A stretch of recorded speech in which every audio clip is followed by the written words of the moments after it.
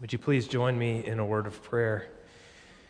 Oh Lord, just as your servant John the Baptist needed to come and get clarity on your ministry, so do we, to understand what you're doing in our lives and the world. And so we come to your word. And I pray, Lord, that you'd help me to preach now.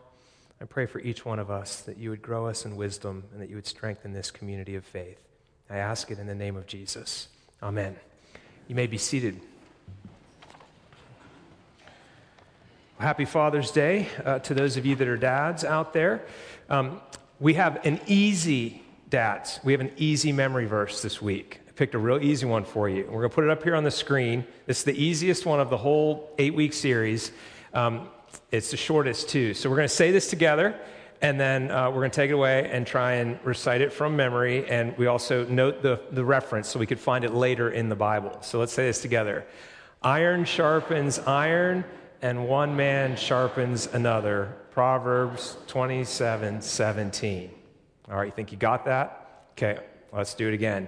Iron sharpens iron, and one man sharpens another. Proverbs 27:17. Good work. Okay, today, the topic is community and what it looks like to be part of a community of faith. And I think it's very appropriate to consider this topic because we're on the tail end of more than a year of social distancing, which is the worst plot of hell to wreck the church and isolate people and do all sorts of harm. And it's about pulling people back together and rebuilding community. And as a church, one of our core values is about emotional health. And our subtext that we put under that value, if you look at our vision statement, it says our vision is extending grace, discipling generations. And then there are 7 core values listed. The one called emotional health has this as a subtext. It says that we are growing in self-awareness and seeking transformation in community. And that's what we're doing as a church. That's where iron sharpens iron, as one man or woman sharpens another. By the way, in Hebrew, it literally says shines, like shines the face of. As iron sharpens iron, one man shines the face of another, like the face of a blade or something. So there's a clash that happens in community where we interact with each other, and that's where we actually grow sharp. That's God's design, actually, for discipleship. Now, I don't know how this happened in my life, but I'm so thankful for it. For almost 10 years, I've gotten to captain a sailboat full of Anglican leaders and do this very kind of ministry. I'm part of a ministry called the Anglican Leadership Initiative. You could look it up, anglicanleadershipinitiative.org, and look at the testimonies of the dozens and dozens of Anglican clergy who've had their ministry reinvigorated through it. And it's a ministry to bishops, priests, and assistant priests. And there are 2 trips a year. One is up in the mountains of Colorado, and they form a community. They tent, they camp up there at alpine level. They fly fish for their food, and they work through a whole leadership curriculum. And then the other one happens in January, and it's on a sailboat in the Caribbean. And I was asked by the leadership team to do a sailing class so I could charter the boat. And I go get a big boat, and then we bring all these men, these clergy men, onto this boat. And keep in mind, the boat is designed for several couples to be comfortable in their little quarters and have wine and cheese every night. We put 12 men on this boat and cause a forced community for a week and work through a leadership curriculum. And the testimonies of what happens in those guys' lives is incredible. People come back saying, "You saved my ministry, I was in burnout," or "My marriage," or "I'm totally doing the wrong ministry, I'm about to make that change. I knew I should have done, and until I talked with you guys, I just couldn't do it." And one of the things that's so powerful about that is it's peer-to-peer learning, and it's creating a community of leaders in our Anglican movement that is strengthening the whole church. And as one of the leaders in it, I now have a group of other senior pastors of similar type churches that I can lean on. And we're all, by the way, stealing each other's stuff off the internet. They're looking at how everyone's handling the pandemic, and we're all getting peer-to-peer learning. But I think that's how the Christian faith is supposed to work. We're actually supposed to work with one another and sharpen each other and grow together. Isolation does the exact opposite of emotional health. Instead of growing in self-awareness and seeking transformation, you don't know where your weaknesses are, and you don't change. You just stay alone in isolation, and you stay stuck in your same old sins. The minute you come into a community of faith, you start to grow. You start to be transformed. Now, our text today you probably want to look at one of these. Grab a Pew Bible. It's page 533. It's Proverbs chapter 9. And I only had read for us the middle section. And as you get there, page 533, let me set up the metaphor that is chapter 9. The author, Solomon, or whoever's writing in his name, has given us the metaphor of a personified wisdom as a woman who has built a house and put together a feast, and contrasts that with a woman, folly, who is leading people into sin and failure. And so we've got Proverbs chapter 9, and we've got these two different types of houses, and in the center is a community where there's correction and reproof and instruction being given to the participants. And by the way, it bookends with chapter 1. Remember our first memory verse? Proverbs 1:7. Dare I ask you to recite it? No, I won't. No, I won't. But it's the fear of the Lord is the beginning of, and in that case, it's knowledge. It gets confusing because in this chapter, it says the fear of the Lord is the beginning of wisdom. But wisdom and knowledge they interact, instruction, they all kind of work together. So chapter 1 and chapter 9 form bookends. And in fact, in the book of Proverbs, chapter 10 is a new section. So here we go. To the end of the first section, we come to this idea. And these are my words. Wisdom's house is a banquet of presence and reproof. And I'm going to let that statement be the outline for this sermon. Wisdom's house is a banquet of presence and reproof. And let me start with wisdom's house is a banquet. We've got two types of houses in chapter 9. The house of Lady Wisdom and then the house of Lady Folly. And in the middle is a description of the interaction of the participants. But right away, here's the human problem. We're individuals, or so we think. We don't naturally like community. If you look at all the way back to Genesis, Cain and Abel, the two brothers, they get into a fight, and Cain murders Abel, and God goes to him and says, your brother's blood is crying out from the ground. Where is your brother? And you know what he says? What am I, my brother's keeper? He's trying to say, I'm not responsible for the community, and God actually thinks we are. But we tend to pull away from community, and we want to go it alone. And it's particularly bad in the West, in Western societies. In more Eastern societies, it's more family-oriented, and there's a better sense of community. But out here, we want to go it alone to our own detriment. And we resist challenge. When someone challenges you, how do you respond? Most of us respond either with a fight or flight reaction. We either attack the challenger back, or we scare away from them and we say, I'm never going near that guy. He's dangerous. He's not safe. He challenges me. I don't want to be challenged. I had a seminary professor who said, don't ever challenge your congregation from the pulpit. They're weary. They showed up in church. They just need some encouragement. If you're going to challenge them, say, I want to encourage you, and then challenge them. But don't say, I want to challenge you to do something.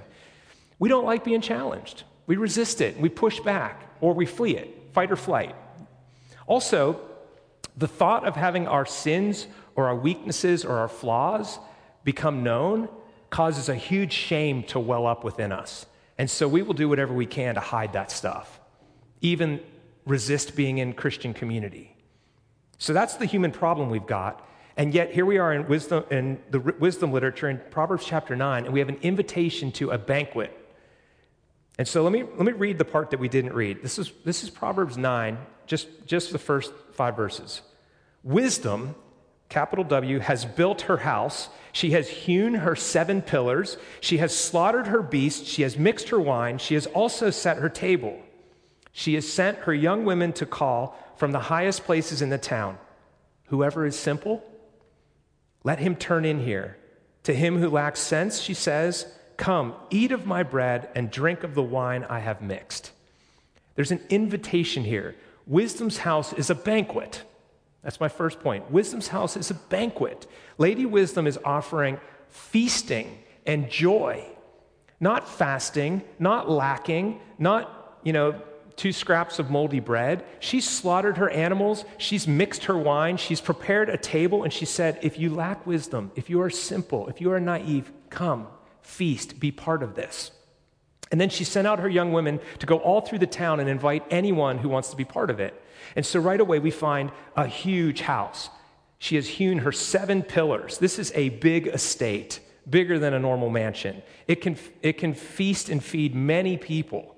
So right away, we've got a picture of Lady Wisdom, a banquet of feasting and joy, and a big house with lots of people invited. Now the contrast, the bookend, the other part, I'm going to skip over the middle part we read, and I'm going to go to verse 13. But the other lady has also something that she's inviting people to. The woman Folly is loud, she's seductive, and she knows nothing. She sits at the door of her house and she takes her seat on the highest places of the town, calling to those who pass by, who are going on the straight way.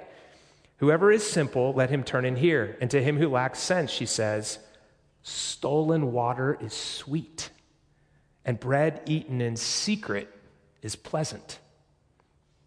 But he does not know that the dead are there, that her guests are in the depths of Sheol, which is a concept like hell. First of all, it's not a feast. This is bread and water. Like, there's no real meal here. This is not a great party. The only thing that makes it look attractive is it's done in secret. It's stolen water. And when we do something that's wrong, there is a tantalizing, a tingling effect to it because we're breaking a rule. And so it might be bread, but because it's stolen, all of a sudden it's got this excitement to it. And think about, any kind of addiction. It isolates, it pulls people away, and they go into their secrecy, the obsession that they have. Fill in the blank, whatever it might be. There's a guy that's a classmate of mine in a degree program I'm in, and he's a recovering heroin addict. And to look at him, you wouldn't know it. He's in the Presbyterian church, he's studying to be an ordained pastor, and he's learning how to preach, and he's a really sharp guy. But he described how he used to be part of a community that partied a lot, and he started using drugs, and it got worse and worse until it was heroin, and it got worse and worse until all he wanted to do was get his needle and his heroin and get away from everyone else and go off into a private room and shoot up and just feel the euphoria of drugs. He said he had alienated everyone in his life that he knew, everyone that loved him. He cut them all off. All he cared about was getting the drugs from his dealer and shooting up. Sin isolates, it separates, it causes us to hide. It breaks community. Think about Adam and Eve. They hid from God once they sinned, and then they hid from each other and blamed each other. Sin separates. It pulls us apart. Addictions, all these kind of things. We start to sneak stuff. If you have an addiction to shopping, you start using the credit card that your spouse doesn't see. You have an addiction to the internet, you start clearing your search history incessantly so that someone won't find out. You go and do things alone. You have an addiction to food. You wait until everyone's gone and you go back into the kitchen and eat it in secret. That's what Lady Folly is inviting to. Isolation and a meal of bread and water and no guests. He doesn't realize that her guests are all dead. Their corpses there, and he's in the threshold of Sheol. The Bible is setting up the way of life and the way of death. Again, two polar opposites, and chapter 9 is saying, where would you like to be? The feast with the people in Lady Wisdom's house, or death in Lady Folly's house? Where would you like to be? Wisdom's house is a banquet. Now, if you look at Jesus' ministry, he even sent out pairs to go get a donkey that he needed. He didn't just send one guy, he sent them in pairs. And he sent them out on mission in pairs, in teams. He recognized the need we have for one another. The only time he sent someone out alone, it was when he sent Judas out to go betray him after Satan had entered into Judas's heart. And what does sin do? It separates and isolates. So off goes Judas to get his 30 pieces of silver to betray the Son of Man, alone, in the depths of Sheol. Wisdom's house is a banquet. And my second idea is this. Wisdom's house is a banquet of presence. The middle section, verse 10 says this: the fear of the Lord is the beginning of wisdom, and the knowledge of the Holy One is insight. God is at the center of this banquet. He is the centerpiece. And so the fear of the Lord, reverence, knowledge, awe, worship, just like chapter 1, verse 7 had as we started into the invitation to wisdom, again, we come back to God at the center of this feast. He is present there, and because of that, his grace is the center of the community. It's while we were yet sinners that Christ died for us. He's already met our needs before we even know we had them. And when we find that, we realize, I'm actually safe to admit I'm a sinner. It doesn't make me a hypocrite. I'm a broken man, and I'm someone who's being transformed. And because I know that my sins are already paid for on the cross, I can be courageous and go into the Christian community and let my brothers and sisters in Christ challenge me. Let the other priests on that boat point things out about my character or my ministry or whatever. And the iron starts shining the face of the other. Iron sharpening iron, one man sharpening another. That happens in community. So the first presence at this banquet is the Lord.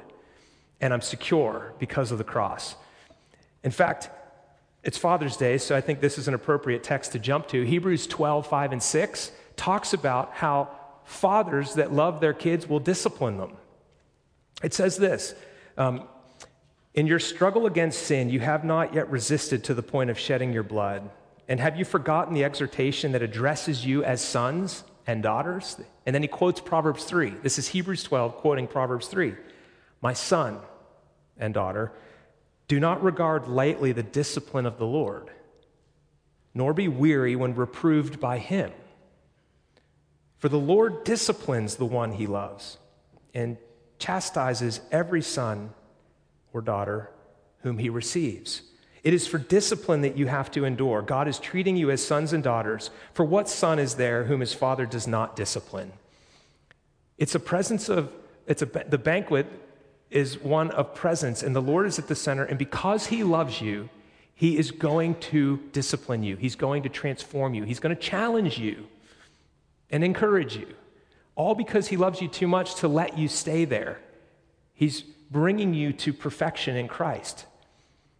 Now, the second, wisdom's house is a banquet of presence, and the Lord is present, but also other wisdom seekers are present at this banquet. And this is the section we had read to you.